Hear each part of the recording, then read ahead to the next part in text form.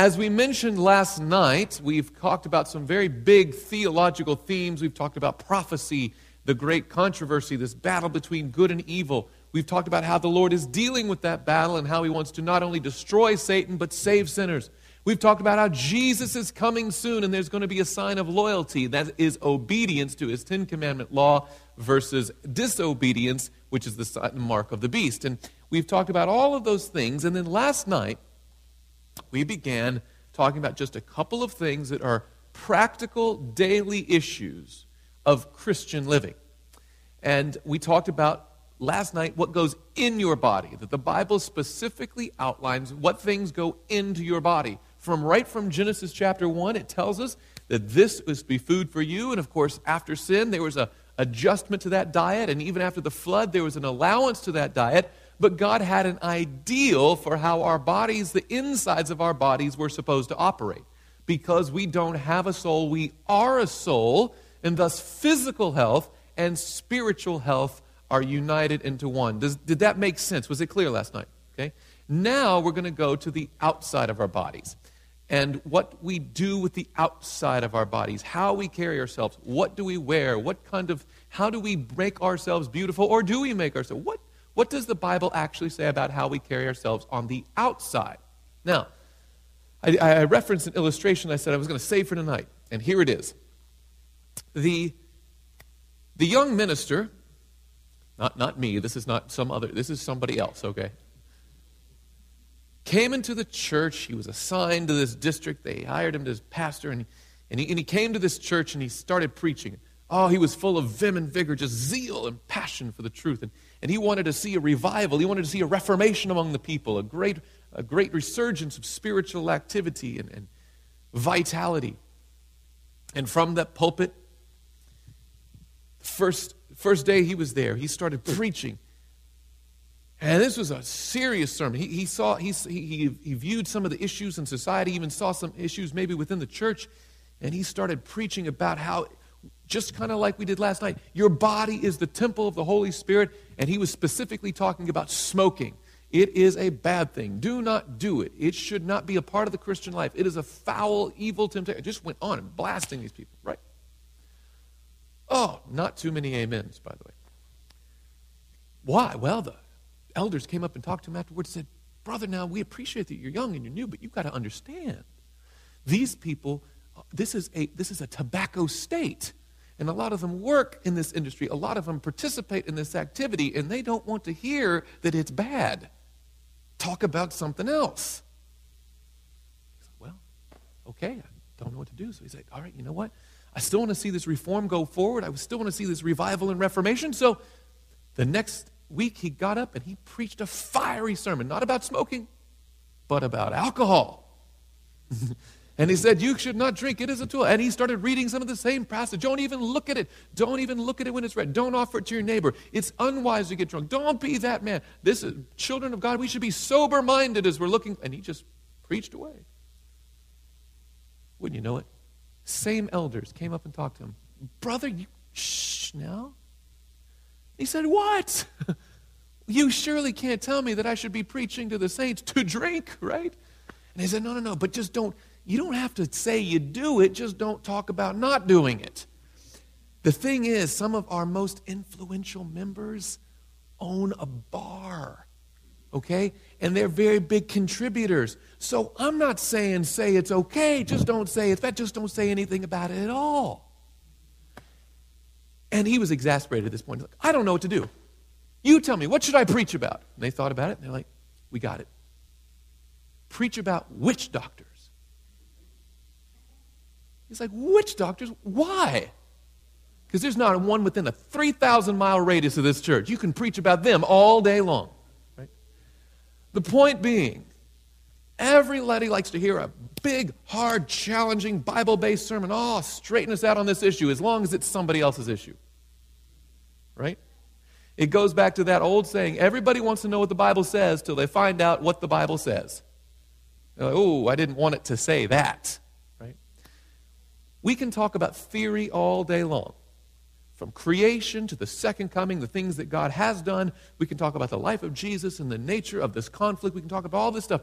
But when we start landing it at home, okay, and doing things that might step on toes or might be awkward or might be in opposition to a lifestyle that's currently being lived, we've gone from preaching to meddling, right? I have no interest in meddling between you and the Lord. However, I have every interest in simply giving you the biblical information so that you and the Lord can have the right conversation. Okay? You can do with whatever you will. This is your choice. I'm not going to force you. I can't force you, even if I wanted to. It's not within my power. My job is not to make converts, but it is to have a conversation that will hopefully lead to conviction, and if you let the Holy Spirit do His work, conversion. Does that make sense? So, in that spirit, we're going to talk about something tonight because, again, we could talk about like keeping pure language and having sexual fidelity in your marriage. We could talk about having all these good and noble things, and we could talk about financial responsibility, and on and on and on. The list could go, and most of us would sit here and agree, right? But I believe the Lord has a challenge for us, each one of us, whether it's pride, whether it's, whatever the issue is, anger or short-tempered, whether it's that diet and exercise stuff, maybe it's the outward stuff, the outward appearance that we're going to talk about tonight. But what I want you to do is weigh the biblical evidence and talk with the Lord and let Him do the changing. Does that make sense? Okay, so as we go, and that's the spirit we want to go into tonight, isn't picking on anybody, it's just simply giving some Bible truth about a topic that's not often talked about, but the Word of God does say some stuff, so I want to expose you to the information and let you and the Lord have a conversation. But before we begin tonight, as always, we need to begin with a word of prayer. Heavenly Father, thank you so much for being a God who loves us enough to make us in the first place and then sending your only Son to buy us back when we rebelled against you and your law. And now, Lord, as we look into practical living, like diet and exercise, like apparel, like all the different things that go into making up a Christian representative of your character, Lord, help us to see Jesus more clearly, and as we focus on Jesus, help us to become more like Him inside and out, so that when people see us, they see a little glimpse of heaven on earth. Lord, we can't do this on our own. We ask for the guidance of your Holy Spirit, for we pray it in Jesus' name. Amen. Let us begin in the book of Genesis. Of course, beginning in the book of Genesis is always a good idea because it's the book of beginnings. It's where everything begins. In Genesis chapter 1, we've seen this passage several times, but I want to go back to it. Page 1 in your pew Bible, Genesis chapter 1, starting with verse 26.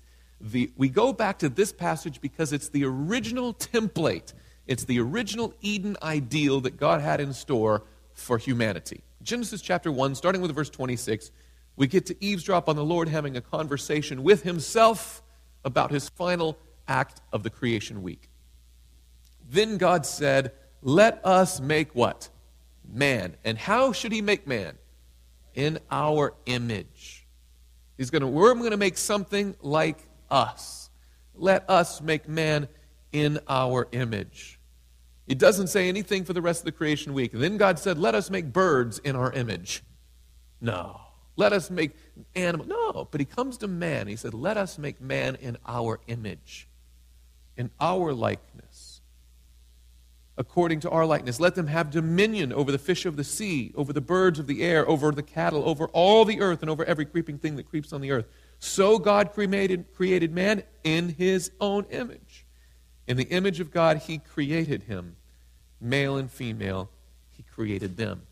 Man's original state was one of innocence and purity and Christ-likeness. Because again, remember, when God said, let us make man, it was God's plan, but it was Jesus Christ, the Son of God, who executed that plan.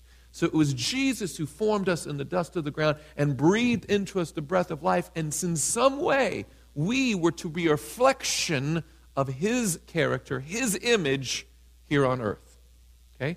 Now, of course, God was the creator. He was the owner, but man was supposed to be the operator. We were supposed to stand in the place and represent Him in this world. Let us make man in our image. Now, chapter 2 gives us more detail about how that creating of man in his own image took place. Again, the man was created first, and then out of the man, the woman was created. And we can go here to verse 18. And the Lord God said, "It is not good that man should be" what? Alone. By the way, that's a little trivia fact. Not everything was good initially during the creation week. The only thing that was not good was when man was alone. And it was only because it was incomplete. Okay? It is not good for man to be alone. I will make a helper comparable to him. And out of the ground the Lord God formed every beast of the field. And you would imagine that after he says that in verse 18, he said, then out of the ground the Lord God formed a woman. But that doesn't what he do. He recognizes the problem. He says it's not good. But then he starts forming these other things and bringing them to the man. Out of the ground the Lord God formed every beast of the field and every bird of the air and brought them to Adam to see what he would what? Call them or name them. And whatever Adam called each living creature, that was its name. So Adam gave names to all cattle, to the birds of the air, and to every beast of the field. But for Adam, there was not found a helper comparable to him. It's interesting. It almost implies that he was looking. And here come this, wonderful, rhinoceros pair. He's like, well, good for them, but I'm alone. Here comes this great big tall giraffe pair. Well, good for them, but I'm alone. Dogs and cats, all in pairs. And he's looking, it's like, well, maybe the next one the Lord, I don't know if the Lord had him behind a shrub or something and brought them out. And it's like, and the next one is, and he's like, oh, this one's going to be, nope, platypus. Oh, the next one's going to be, nope, hippopotamus. That does not fit me. Elephant comes in. And as the day wears on, he realizes what God knew all along. It is not good for the man to be alone, right? Now, and the Lord God, verse 21, caused a deep sleep to fall on Adam, and he slept. And he took one of his ribs and closed up the flesh in his place. Then the rib which the Lord God had taken from the man, he brought into a woman, and he brought her to the man. And Adam said, this is now bone of my bones and flesh of my flesh. She shall be called woman, because she was taken out of man. Now, originally, Genesis 1 again. He said, let us make man in our image, in our likeness. And only a them can properly represent an us, right? Only a they can represent an our. It takes a plural. And so it was not good for man to be alone, but when the woman comes, right? And the Lord apparently allows Adam to see his need, and Adam recognizes his need. He recognizes the fulfillment of that need, and he says, well, notice he doesn't say to her. Sometimes you get this picture that he starts waxing eloquent and giving love poetry to her, but this is not speaking to her. You never speak to your wife and say, this, speaking of her. I've tried it. It's not good. You don't do that, right? This is now bone of my bones and flesh. He's evaluating it. This is not a rhinoceros. Oh, praise the Lord. You did well here. This one corresponds to me. This is now bone of my bones, flesh of my bones. She shall be what? Called woman. He brings her to, everything has been brought to her, and he's like, this one corresponds. Oh, and it's the most beautiful thing. She should be called woman. And why does he give her that name? Because she was taken out of man. It's the cheesiest line of all. She completes me. Right? They come together. Oh, beautiful. Therefore, verse 24, a man shall leave his father and mother and be joined to his wife, and they shall become what? One flesh. Just like God said, there's one God who says, let us. Now there's one humanity of female and male, and notice what it says about them. Now we always read that, and we somehow skip verse 25. But it's right there. And they were both what? See, we don't even like saying it out loud in church. Like they were both they were both naked. The man and his wife, and were not what? Ashamed. Now, does this mean that they had absolutely no covering on them whatsoever? Later on, we're going to see that they realize a vulnerability and start covering up, right? But for right now, everything in their Edenic original state is pure and beautiful and wonderful, and they're made in the image of God. By the way, have you ever wondered, how does God dress himself? Well, let's go and see what the Bible says. Psalm 104. Psalm 104, page 576 in your pew Bible. 104, page 576 in your Pew Bible, Psalm 104, starting with verse 1. The psalmist says, "Bless the Lord, O my soul. O Lord my God, you are very great. You are clothed." Well, that will be interesting to see what follows that, right? What is he clothed with? With honor and majesty. Okay? Now, how do you wear honor and majesty? What is it? I mean, those are inward qualities, right? That's a character trait. Someone who's honorable, that's a character trait. But it goes on to say in verse 2, you cover yourself with what? Light as a garment, who stretch out the heavens like a curtain. Apparently he covers himself in light as a garment, and we were made in his image. And they had the character of Christ within, and apparently it shone without as garments of light, and we know that something like that must have been the case, because when they lost their innocence and their purity, when they violated the law of God, when they rebelled against his commands, all of a sudden the scriptures, well, let's just see what happened to them when that happened. Go back to Genesis 3 now. Genesis chapter 3.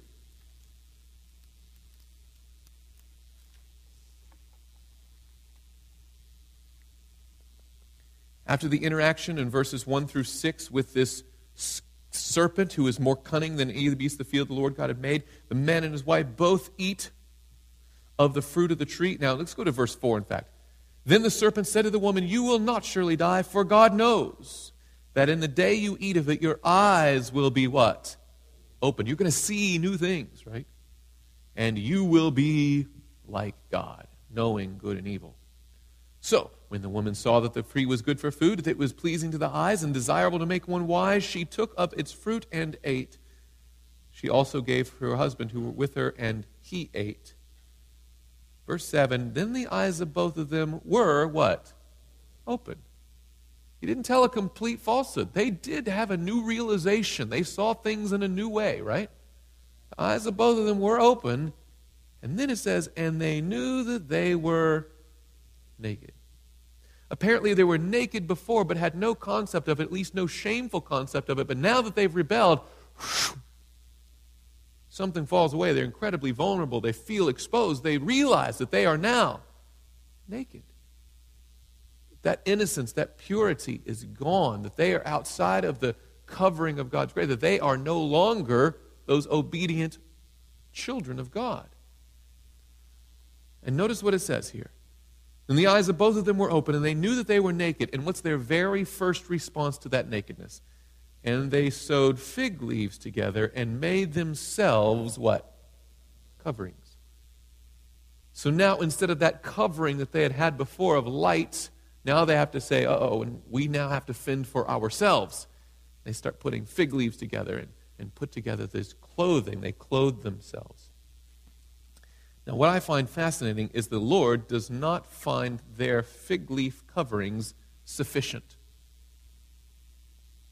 In fact, when he comes and speaks to them, we continue on in chapter 3.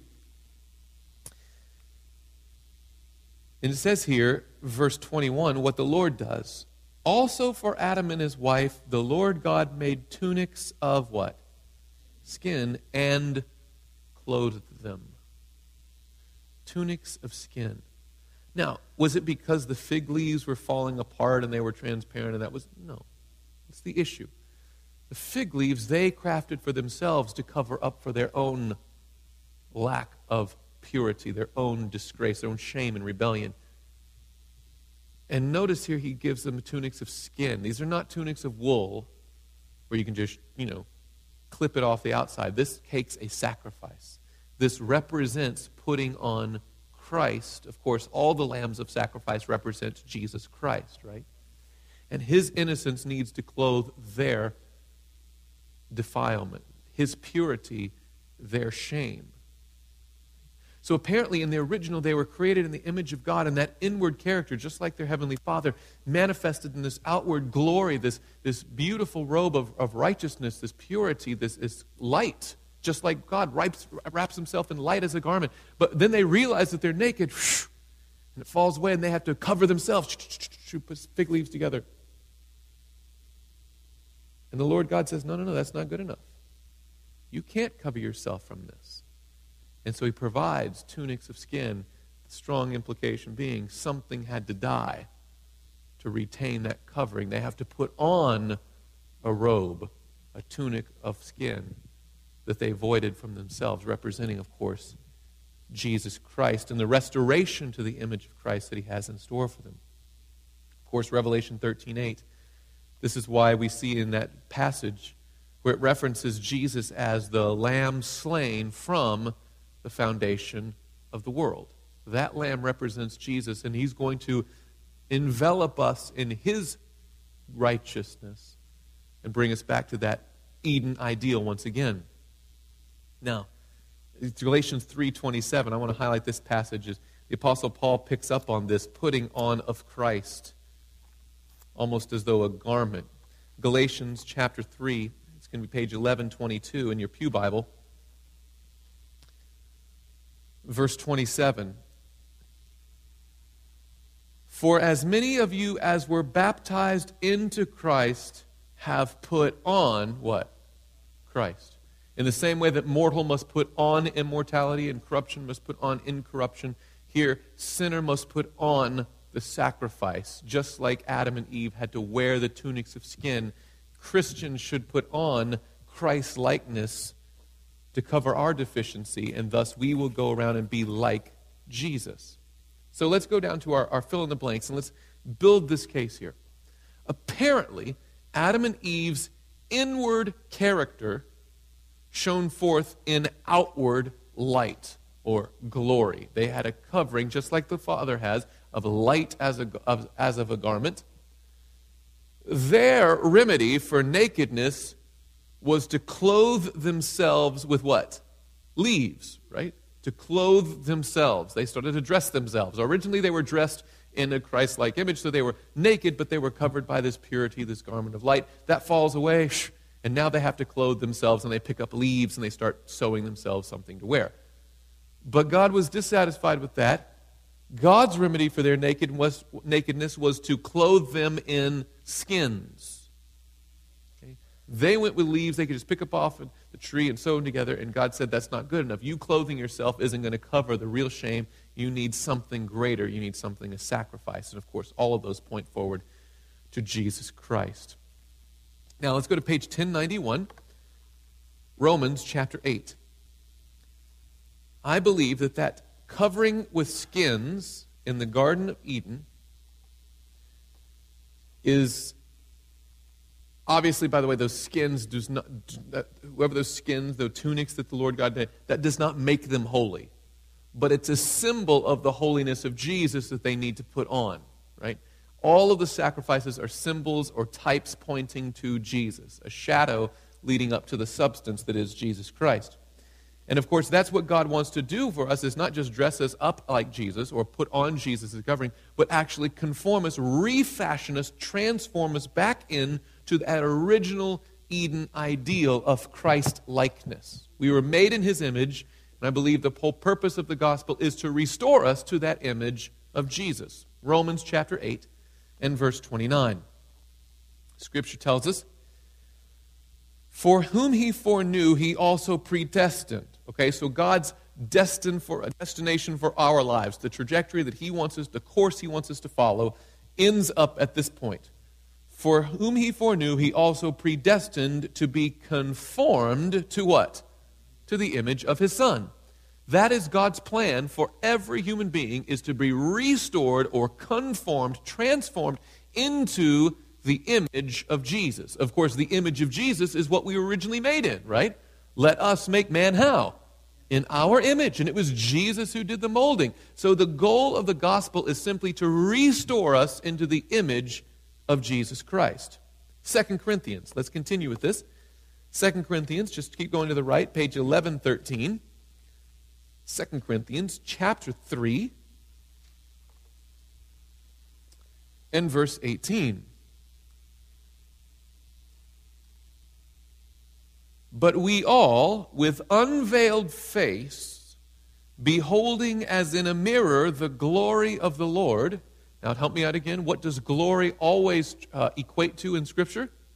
Character. Thank you very much. Glory always equals character. And as we behold Jesus, Are we looking at the raw, unmasked, unveiled glory of God when we look at the face of Jesus? No, we're looking at his humanity that was garbed, right? It was clothed. But when we see Jesus, we're seeing a reflection of the Father. Jesus himself said, if you've seen me, you have seen the Father. Of course, the Father says, no one can see my face and live, but I'll show you me in my Son.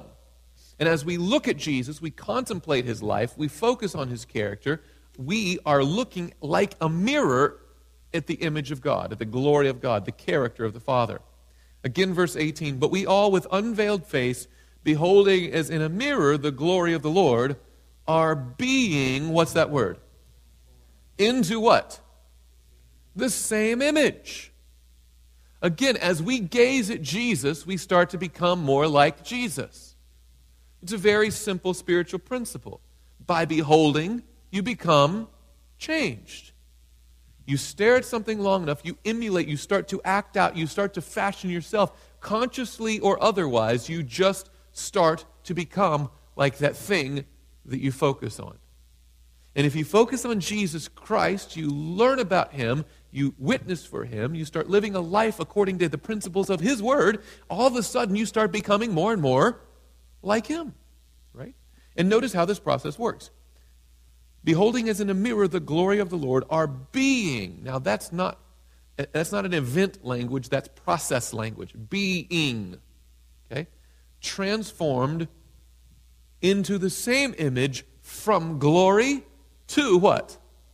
So you with this amount of glory, and then you go on to higher ground and broader vistas and better glory, and get more and more and more like Jesus. From glory to glory, from character to character, just as by the Spirit of the Lord. So the Spirit of the Lord doesn't want you simply to confess Jesus Christ and be saved. He's like, great, now claim onto that, hang on to that claim of Jesus being your Savior, and then transform into Christ-likeness.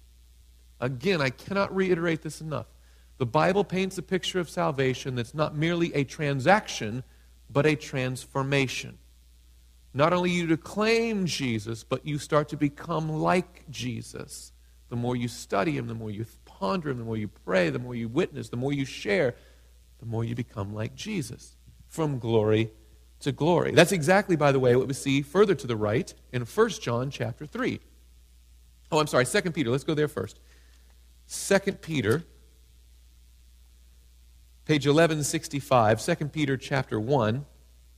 Right there at the very, very bottom of page 1165, right there in the bottom right corner, we start with verse 2.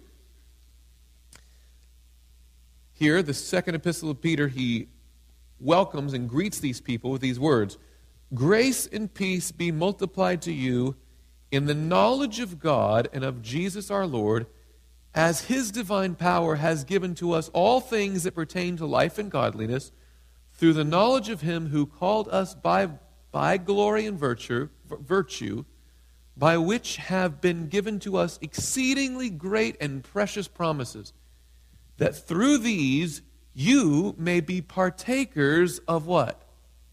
The divine nature. Notice the promise of God is not to receive just a pardon, but also to become partakers of his very nature, to become more like Jesus.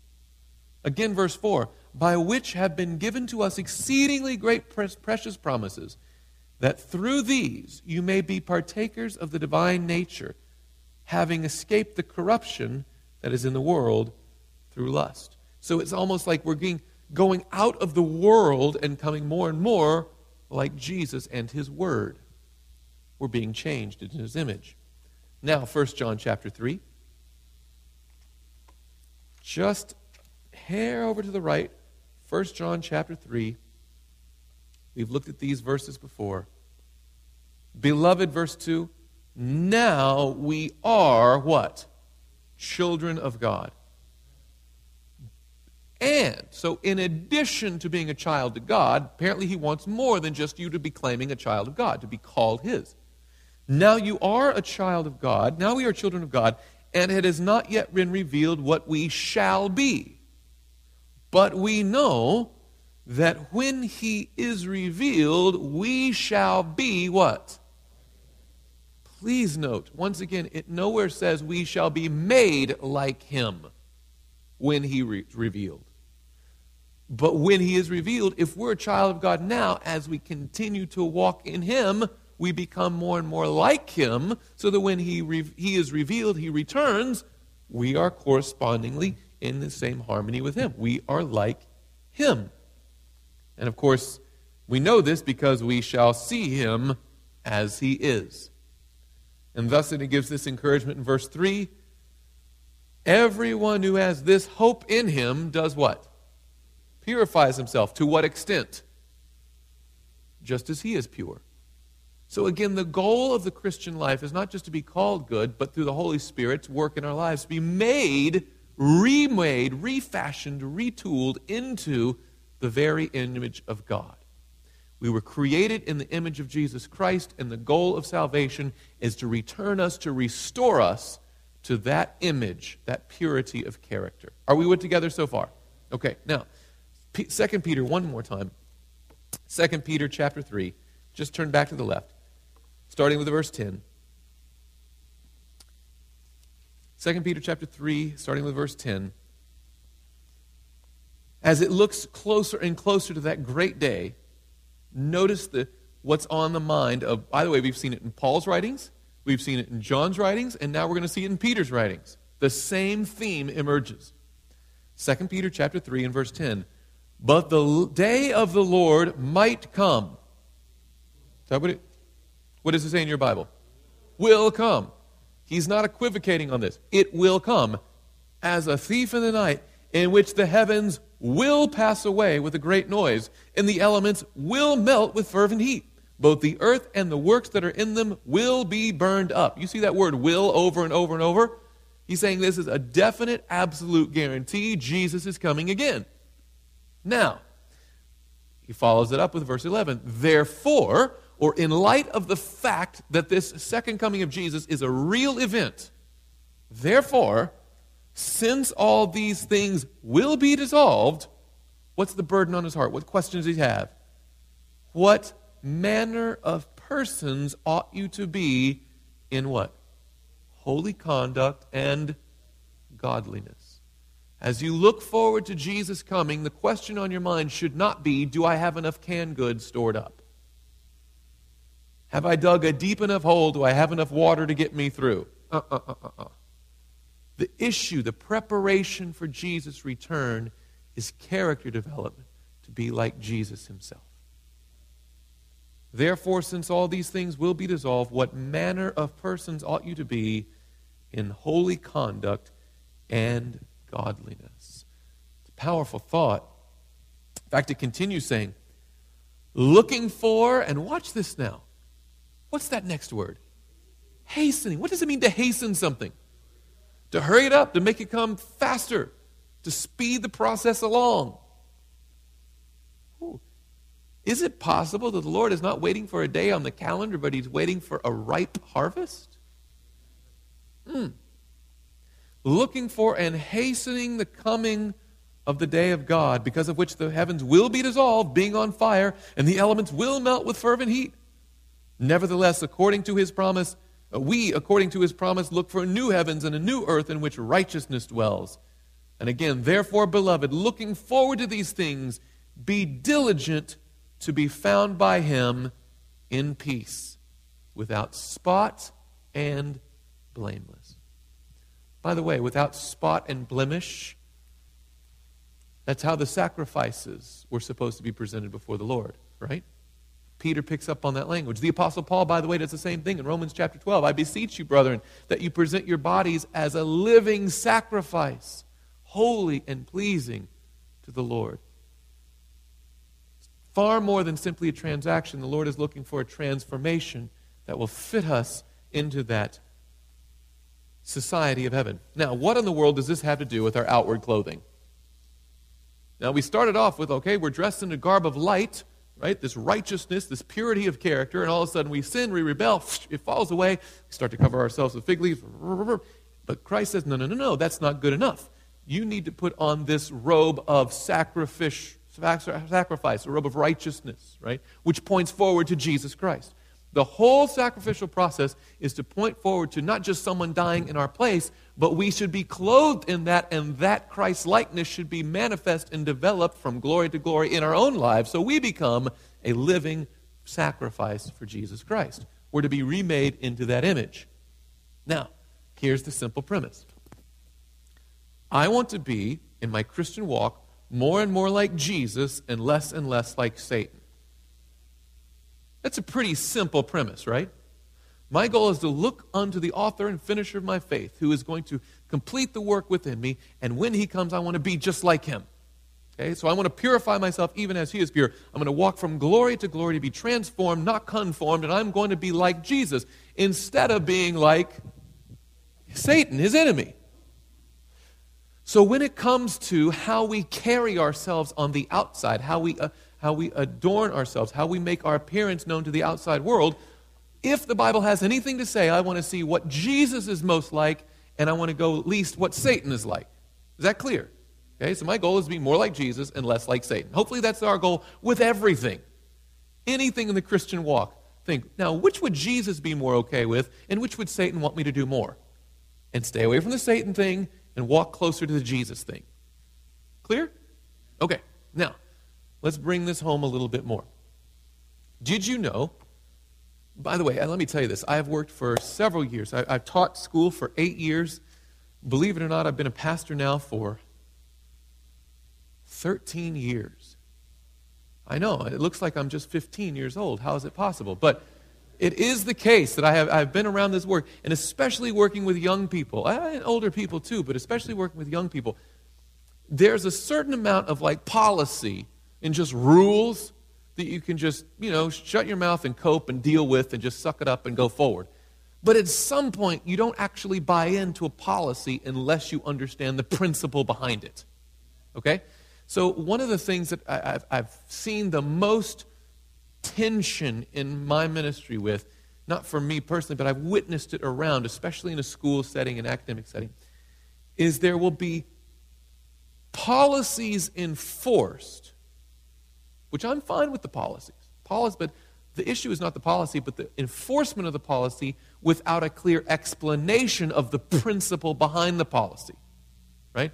Instead of saying, here's why you should do, it's just, here's what you should do. And if you ask people to do what, without explaining why, they get really, really bitter. By the way, and you mix that with, a 16, 17, 18-year-old's hormones, and they're just angry all the time. So you put, this disconnect between policy and principle with the inherent kind of like, and all of a sudden we're surprised when young people are frustrated. No. What I want to do in everything that we do is present what are the policies, but not just what does the Word of God say. For instance, when we could talk about adornment, we could go straight to some texts that say, don't wear gold, don't wear these flashy clothes, don't wear this stuff, and thus saith the Word of God. And you can say, okay, I see that, but why does it say that? I have no interest in having you conform to something just because I say so or because it's a policy of the church. I want you to see because it's a principle of God's Word, and let you and He work that out together, okay? So my goal tonight, and hopefully every night, has been to articulate the principles and then bring it to policy. See the big picture and then land it in the practical application. Are we on the same page? Okay. I'll take your abject silence as, yes, we're with you, Pastor. Good. Ezekiel chapter 28. Ezekiel chapter 28.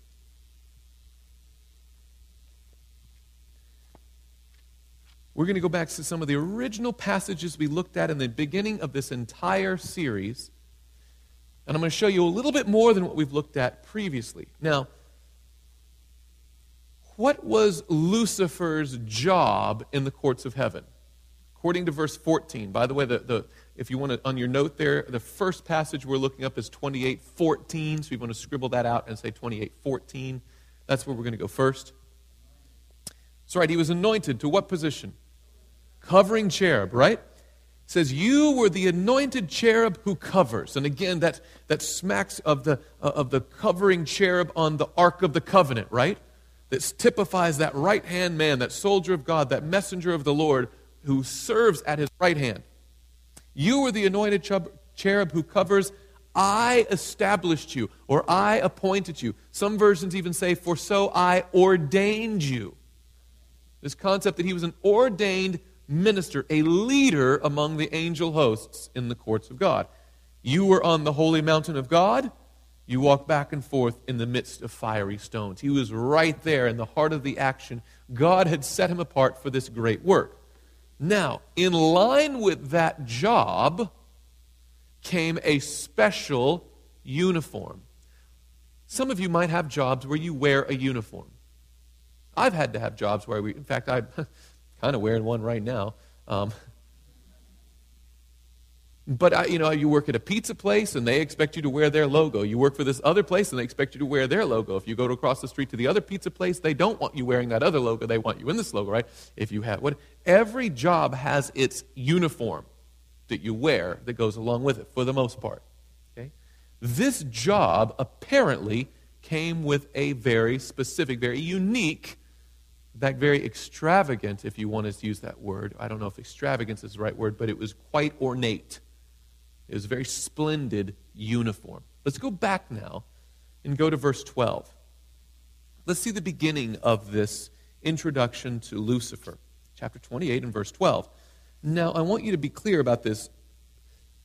Satan never really shows up as himself when he comes to the Garden of Eden as a serpent, and in the courts of heaven he uses deception to get his way. He never says the whole honest truth. When he comes to Jesus, he's an angel of light, right? And he always uses the power as a front man. Even in prophecy, he has the Antichrist to do his bidding for him, right? And here, at this point in history, it was the king of Tyre. But here the lamentation is written to the king of Tyre, but it's quite clear that he's talking about the power behind the power. The power behind the king of Tyre, because the context makes that clear. Again, chapter 28 and verse 12. Son of man, take up a lamentation for the king of Tyre, and say to him, thus says the Lord God. You were the seal, and now we're talking about clearly Lucifer here.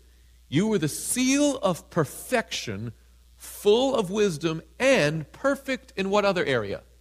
Beauty. Let me ask you a question. Was Satan ugly? No. Apparently he was not only wise, but he was beautiful. Okay? You were in Eden, verse 13 continues, the garden of God. Notice this, every precious stone was your what? The sardius, topaz, and emerald. Or the sardius, topaz, and diamond. The beryl, onyx, and jasper. The sapphire, turquoise, and emerald with gold. Let me ask you something. Ever think about this? Did Lucifer wear jewelry? Absolutely. Covered with it. Apparently all set in gold, had all these beautiful precious stones on him. Now, is that what every angel wears? I'm going to make a guess that says no. And I'll give you some biblical reason for it. But his particular job, his particular position required this particular uniform. Okay? Again, every precious stone was your covering, the sardius, topaz, and diamond, beryl, onyx, and jasper, sapphire, turquoise, and emerald with gold. The workmanship of your timbrels and pipes, you get this idea of his voice being just something, was prepared for you on the day you were created. Apparently the Lord had in mind for this being a dynamic, splendid, gorgeous, wise, melodic, and regally adorned minister in his courts. Supposed to be full of wisdom, perfect in beauty. He had all these ornaments on, and he had this voice, these pipes, and apparently from the day he was created, that was what his plan was. And I can't help but think back to Jeremiah, where the Lord says to him, before I formed you in the womb, I knew you, right? And I have set you apart as a prophet to the nations. He's like, I've had a plan for you ever since the day you were created. And that's what Lucifer had. The Lord had a plan for him. And again in verse 14 it says what that plan was. You were the anointed cherub who covers. I established you. Now, what I want you to see is this every precious stone adorning. Because you can look at that and say, well, look, God himself put jewelry on this guy. Why is it bad to wear it? Is it bad? Is it good? Is that something we should emulate?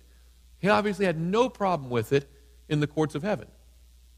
Well, I'm going to differ and say, apparently this one being had this uniform not for his person, but for his position.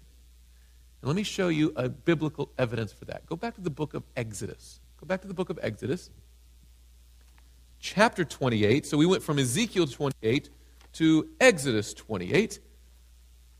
Way back in page 78 in your pew Bible, Exodus chapter 28. Of course, as you recall, the book of Exodus is exactly that. It's the book of the children of Israel coming out or exiting the land of Egypt. And they go through the Red Sea and they come to the Mount Sinai. And the Lord in Exodus chapter 20 gives them his 10 commandment law. Then in chapter 25, he starts giving the instructions for the sanctuary. And here in chapter 28, he now sets apart the ordained ministers, the priests of God, not in heaven, but on earth. Okay, Exodus chapter 28, let's start with verse 1.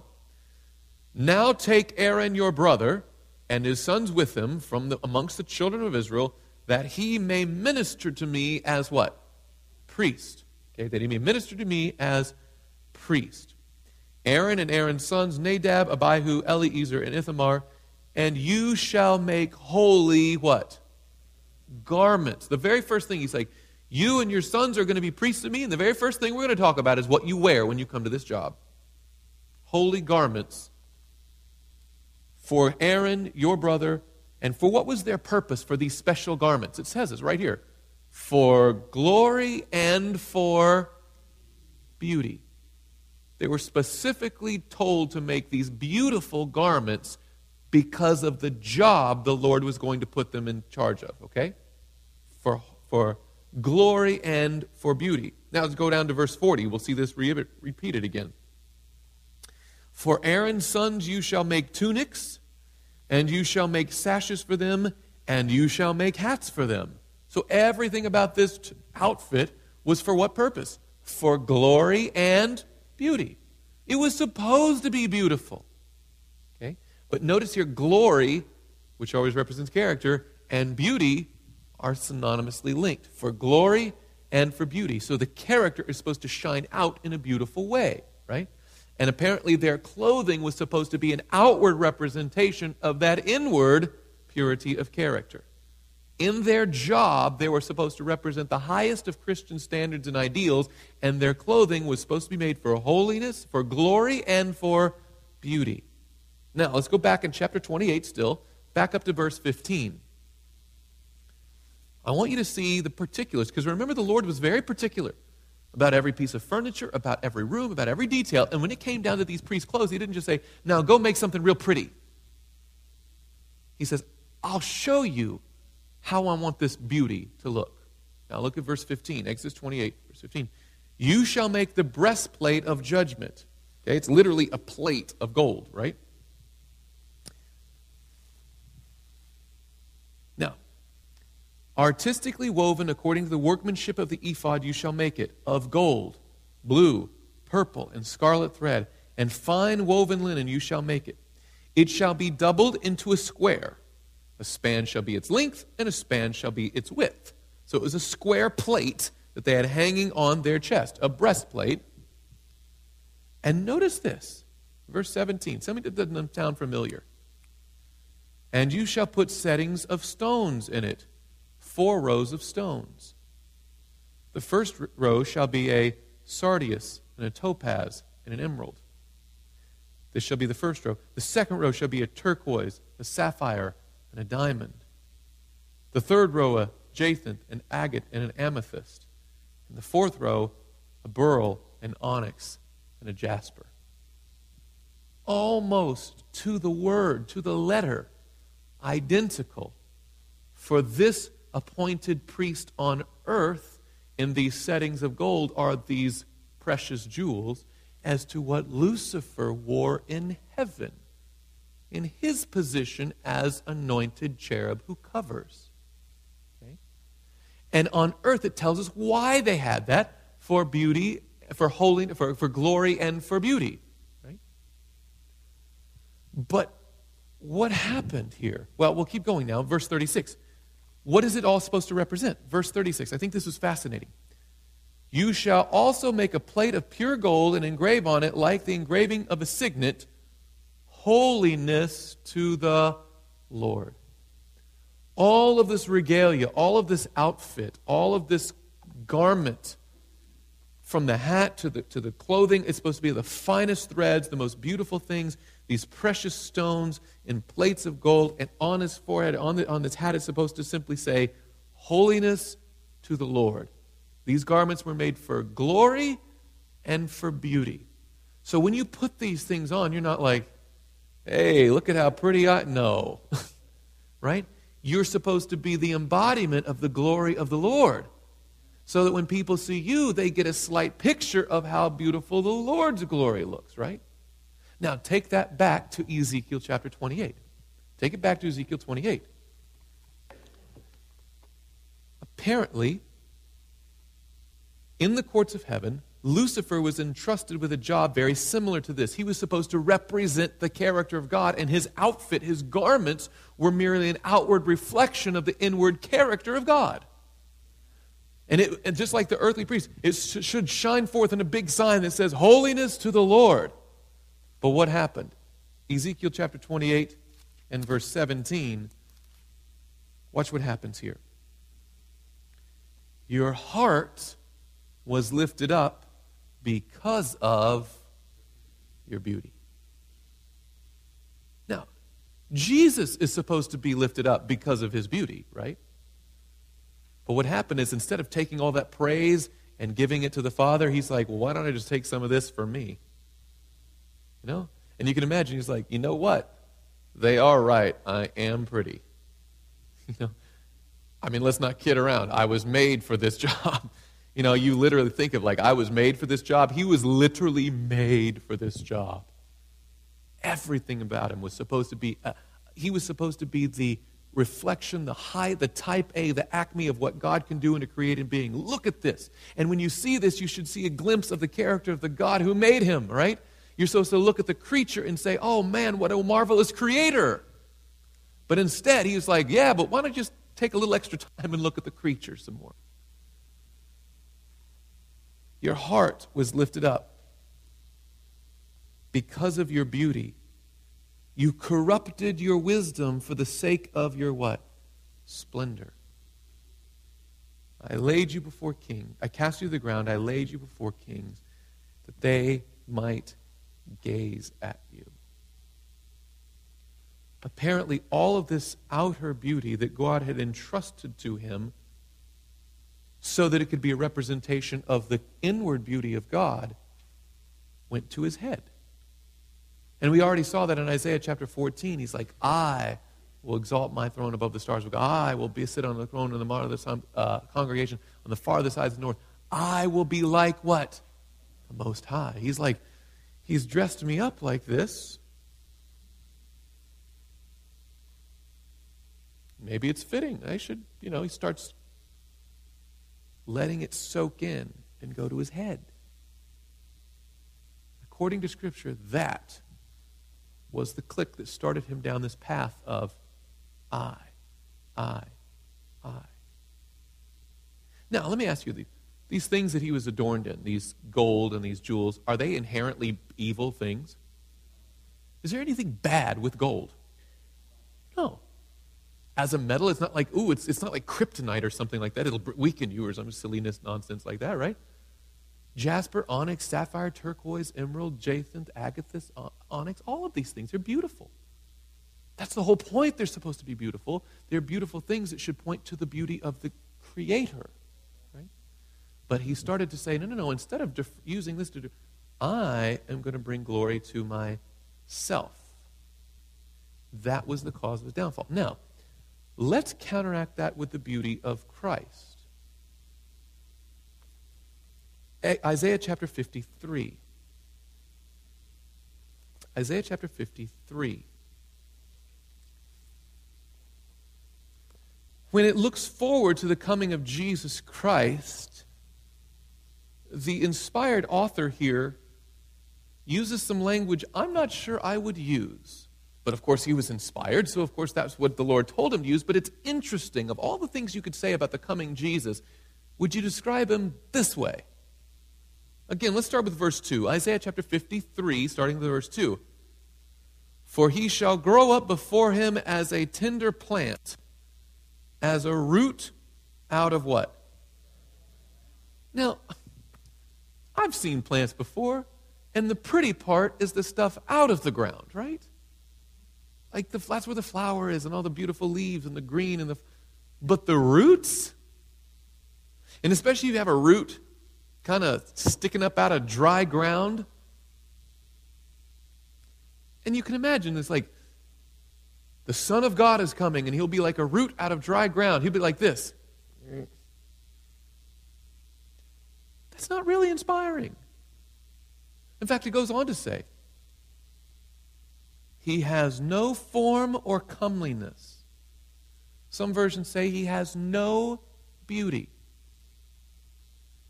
that we should desire. In fact, it's very, very negative. And when we see him, there is no beauty that we should desire him.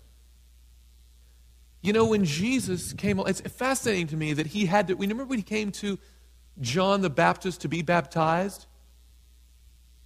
The crowd didn't just automatically part because there was this great shiny shaft of light and he was just walking around in this splendid, just regal beauty. I'm not going to do the walk, it's embarrassing, but, you know, people didn't just look at him and be like, oh, well, look at him, he must be the Son of God, just look at him. Of course not. It took John the Baptist saying, hey, that's the Lamb of God.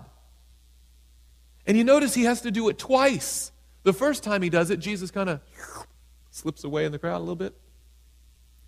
And people are like, where'd he go? I just see a guy. Right? And when Jesus gets baptized, then the Holy Spirit has to light a dove on him, lights on him like a dove, and the Father says, this is my beloved Son. He has to point him out. I'm guessing if Lucifer came down in his regalia, you'd just kind of know. Right? But Jesus Christ, when he came to this earth, didn't come to be the most beautiful. That wasn't his mission. That wasn't his objective. Now, it doesn't go out of the way and say he was objectively ugly and he was horrid looking. No, it doesn't say that. There wasn't in him an outward beauty that people would be drawn to him. You don't come to Jesus because he's the prettiest thing. You come to Jesus because he's the purest thing. Goes on. How did people accept him? Well, they didn't. Verse 3. He is despised and rejected by man, a man of sorrows and acquainted with grief, and we hid, as it were, our faces from him. He was despised, and we did not esteem him. Jesus was not always the most popular. In fact, there's a fascinating thing in John chapter 6. We don't have time to go there, but in John chapter 6, Jesus feeds the 5,000, and he's doing shiny, wonderful things for them and giving them bread and making them happy and feeding their tummies. Oh, they love him. The next day, they come and find him, and Jesus says, all right, no more bread today. All you get is me. And all went home. It got so bad, and this is an easy text to remember, in John 6:66.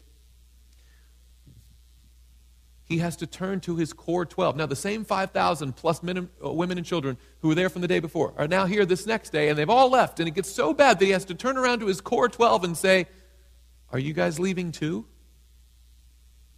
And again, of course, it's Peter who speaks up. And I don't know if it's a great answer or not. He's like, well, where else are we going to go? You're the only one who's giving us the words of life. Of course, he understood that Jesus was the true source, but he's like, well, you're the only game in town. You're the only one, right? It's interesting. Jesus did not come to be the most popular, the most beautiful, the most respected, the most honorable. He came to be the most Christ-like, to be the most godly. Philippians chapter 2. Let's follow this up. Galatians, Ephesians, Philippians, page 1130, chapter 2, and verse 5. Here the Apostle Paul urges us in verse 5, let this mind be where?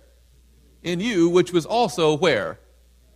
All right, so we should think, we should act, we should behave like Jesus. Our attitude, our outlook should be like Jesus. Let this mind be in you, which was also in Christ Jesus. And then he goes on to define what that is. Who, being in the form of God, did not consider it robbery to be equal with God.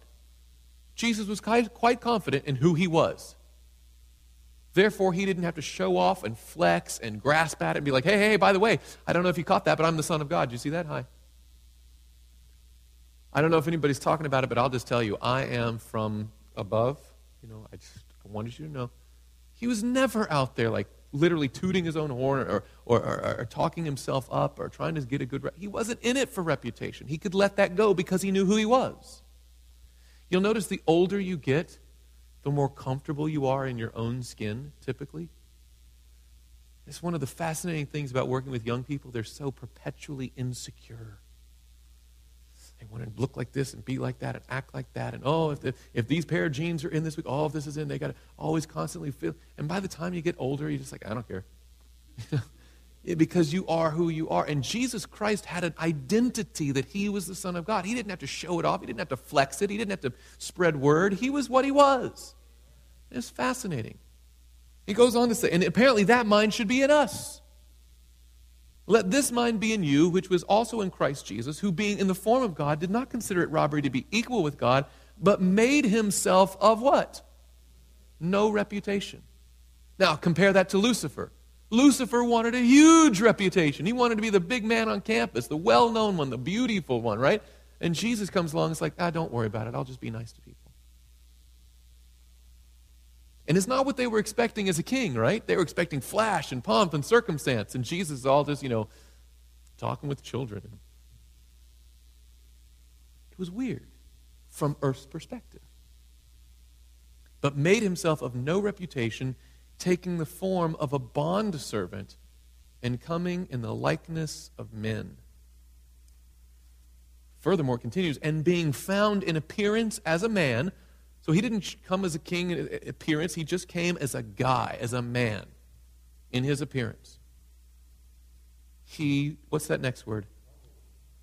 Humbled himself and became obedient to the point of death, even the death of the cross. Therefore God has also has highly exalted him and given him a name that is above every name, that at the name of Jesus every knee should bow, of those in heaven and those on earth and those under the earth, and that every tongue confess that Jesus Christ is Lord, to the glory of God the Father. Fascinating. If you ever want to do this, compare Philippians chapter 2 with Ezekiel chapter 28.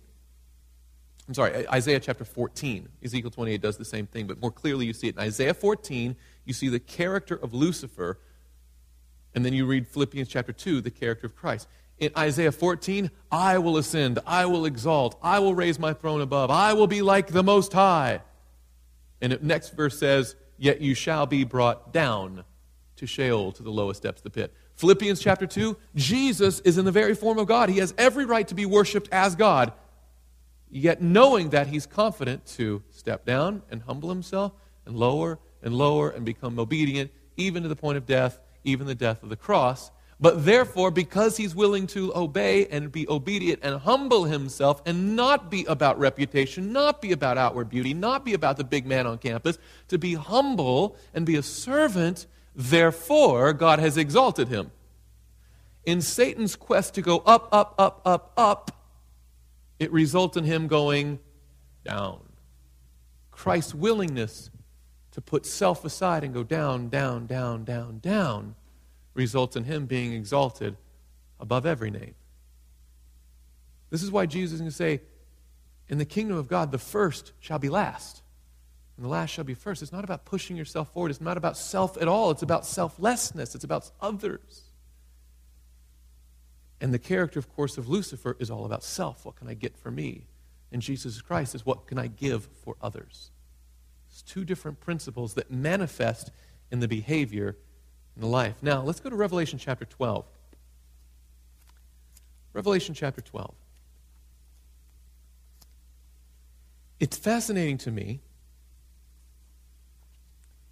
that, again, whenever the church is described in prophecy, it's given the metaphor. It employs the metaphor or the analogy of a woman, the symbol of a woman.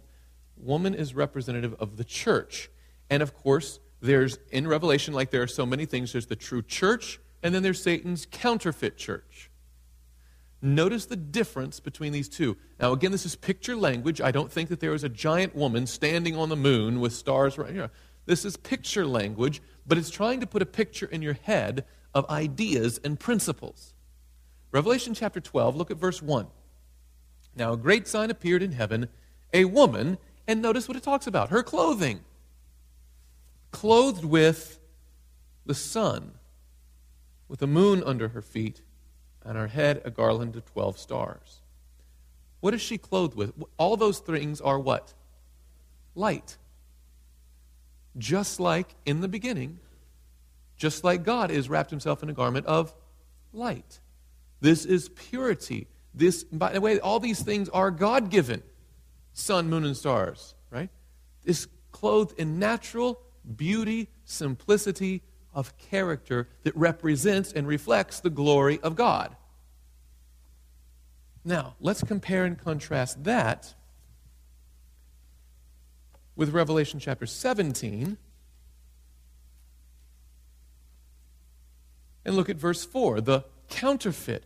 When God wants to put a picture in our head of what bad looks like, he uses this language.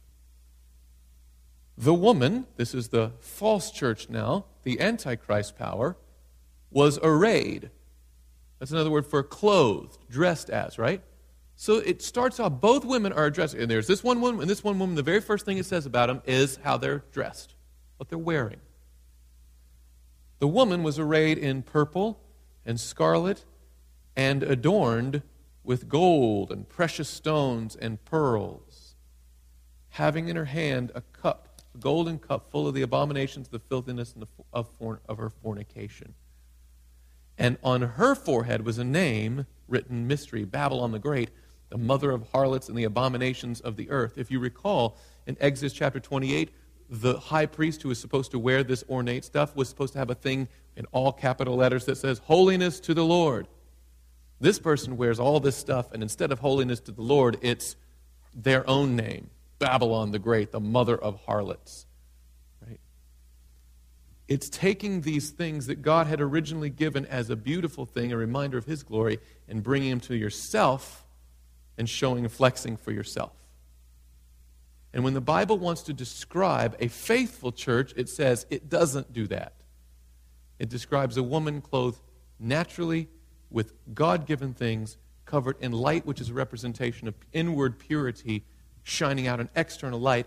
In counter to that, you have Revelation chapter 17 with an adulterous woman, an unfaithful church.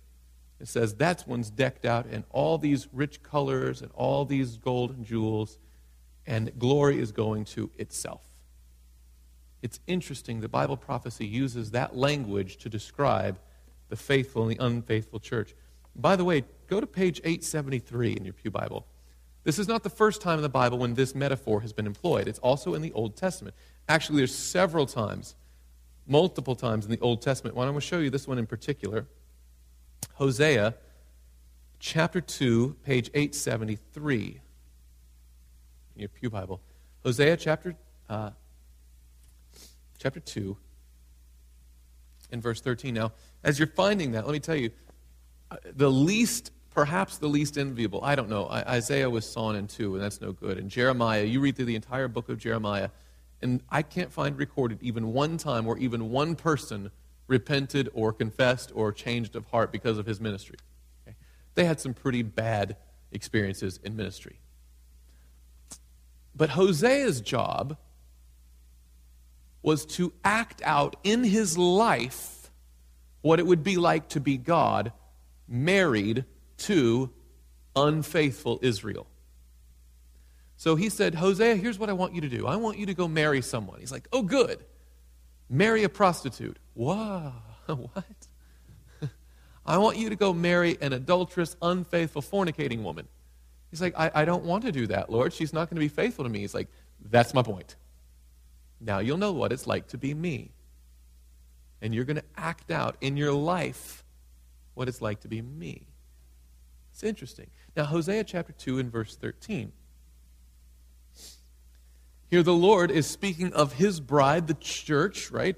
His people, and he personifies Israel over and over, by the way. Both Old and New Testament, you see the corporate people of God from the perspective of God, personified or anthropomorphized as a woman. Just like you saw in the New Testament, the woman with wearing this or the woman wearing that. In the Old Testament, you'd say he would talk about his faithful bride, Israel, right? But also, it says in verse 13 here, I will punish her for the days of the Baals to which she burned incense. She decked herself with her earrings and jewelry and went after her lovers. But she forgot, says the Lord. That's interesting. He's comparing me to the faithful one and her to this adulterous one. And how does she go get under men? She starts decking herself out in this clothes and jewels and all this kind of stuff, exactly like you see in Revelation chapter 17.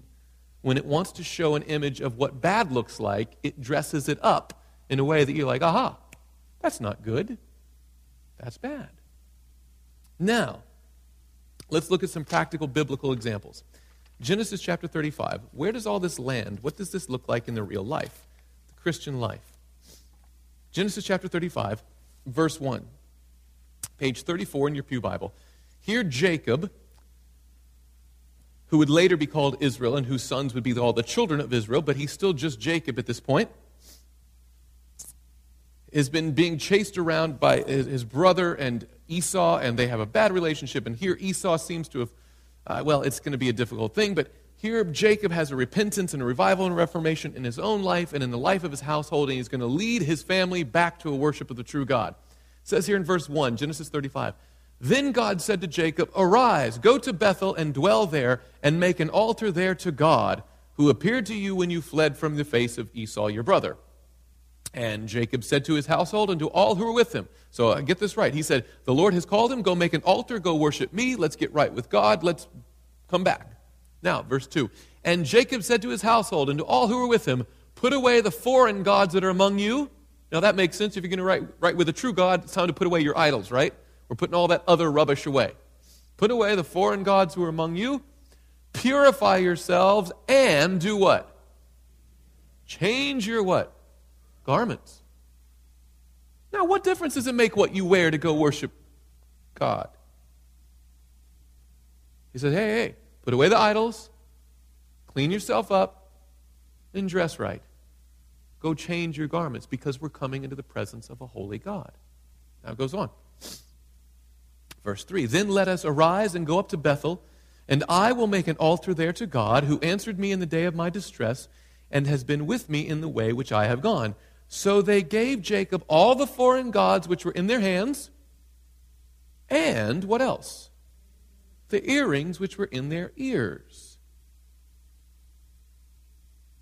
And Jacob hid them under the terebinth tree which was by Shechem. Did he hide them so they could go find them again? No. He put the earrings right there with the foreign gods, these pagan idols, and he says, here's what we're going to do with them. Let's dig a big hole by this tree, put them in there, bury them, and then go. That's not what you do when you come back to get them. This is leaving it behind, right? He says, we're going to get right with God. We're going to change our clothes. We're going to clean ourselves up. We're going to leave all the foreign gods, and apparently of their own free will, they took off their earrings, their jewelry, and said, we're going to leave that there too. They want to come to the presence of God in clean, pure, simple holiness. It's interesting. Practical application was seen here. Let's go to another one. Go to Exodus chapter 32. Here the children of Israel are waiting for Moses at the bottom of Mount Sinai. And instead of faithfully pondering and considering the Lord's commands that they had just heard and putting them into practice, they become restless. And it says in chapter 32, verse 1, page 83 of your pew Bibles, Now, when the people saw that Moses delayed coming down from the mountain, the people gathered together to Aaron and said to him, Come, make us gods that shall go before us, for as for this Moses, the man who brought us up out of the land of Egypt, we do not know what has become of him. And Aaron said to them, Break off the golden earrings which are in the ears of your wives, your sons, and your daughters, and bring them to me. Now, again, this sounds kind of like Jacob's experience. We're going to get right with God, break off your jewelry, bring it to me, right? And here they do it voluntarily. He calls for it, and they're willing to do it. Goes on. So all the people broke off their golden earrings which were in their ears and brought them to Aaron. And he received the gold from their hand, and I wish it said, and buried it under a tree. That's not what he did. And he fashioned it with an engraving tool and made a molded calf. Then they said, "This is your God, O Israel, that brought you out of the land of Egypt." So, when Aaron saw it, he built an altar before it.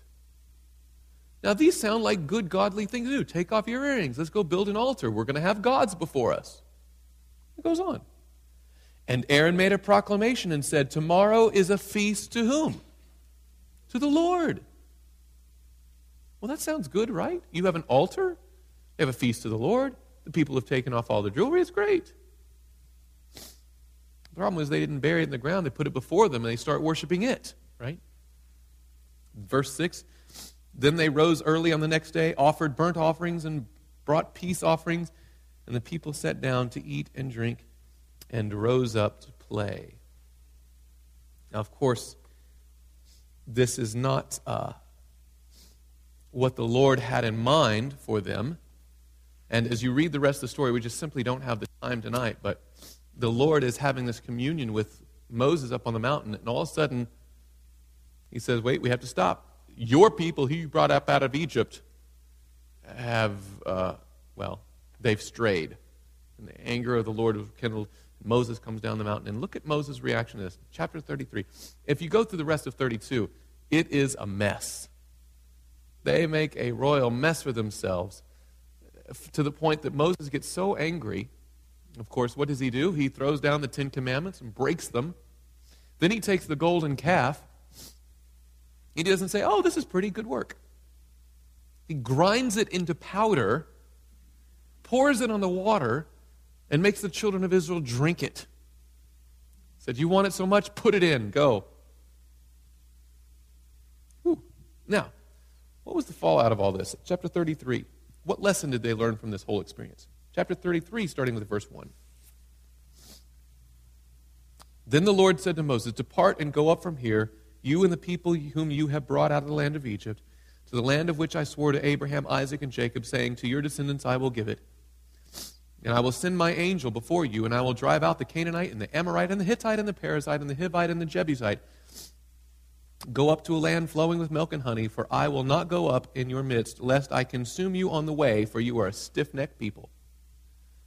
He's like, you guys go on up ahead, I need a minute. Go on your way, I'll lead you, I'll be fine, but I'm not going to be in the midst of you. And they realize, man, we have separated ourselves from our God by rebellion. It must have been the same type of feeling that Adam and Eve have. We can no longer have this open communion with the Lord. Verse 4, what's their response? And when the people heard this bad news, they mourned, and no one did what? Put on his ornaments. They realized, man, we have sinned and come short of the glory of God, and they said, you know what? We need to just simplify and get this glory off of ourselves. We got too big-headed, we went on our way, and they manifested that character of Satan. For the Lord had said to Moses, say to the children of Israel, you are a stiff-necked people. I could come up into your midst in one moment and consume you. Now, therefore, take off your ornaments, that I may know what to do with you. So the children of Israel stripped themselves of their ornaments by Mount Horeb. And if you go through the rest of the saga of the children of Israel from that point forward, there's no indication that they ever wore those ornaments again. Now, in Scripture you find jewels and you find finer things used as currency. You find transactions and things with him, but this ornamental wearing for the mere purpose of decorative, bringing glory to yourself, is consistently not shown among God's people. In fact, that's what the Old Testament, but now you could say, well, that's the Old Testament, right? That's the mean. But let's look at the New Testament where it's all grace and love and whatever. Let's see that the exact same thing is expected in the New Testament. 1 Peter chapter 3. And now I'm only comfortable going to these passages once we've seen this much larger context, starting from heaven itself, way back at the Eden ideal, Lucifer versus Jesus, Old Testament. Now we come to the New Testament. This media was brought to you by Audioverse, a website dedicated to spreading God's Word through free sermon audio and much more. If you would like to know more about Audioverse, or if you would like to listen to more sermons, please visit www.audioverse.org.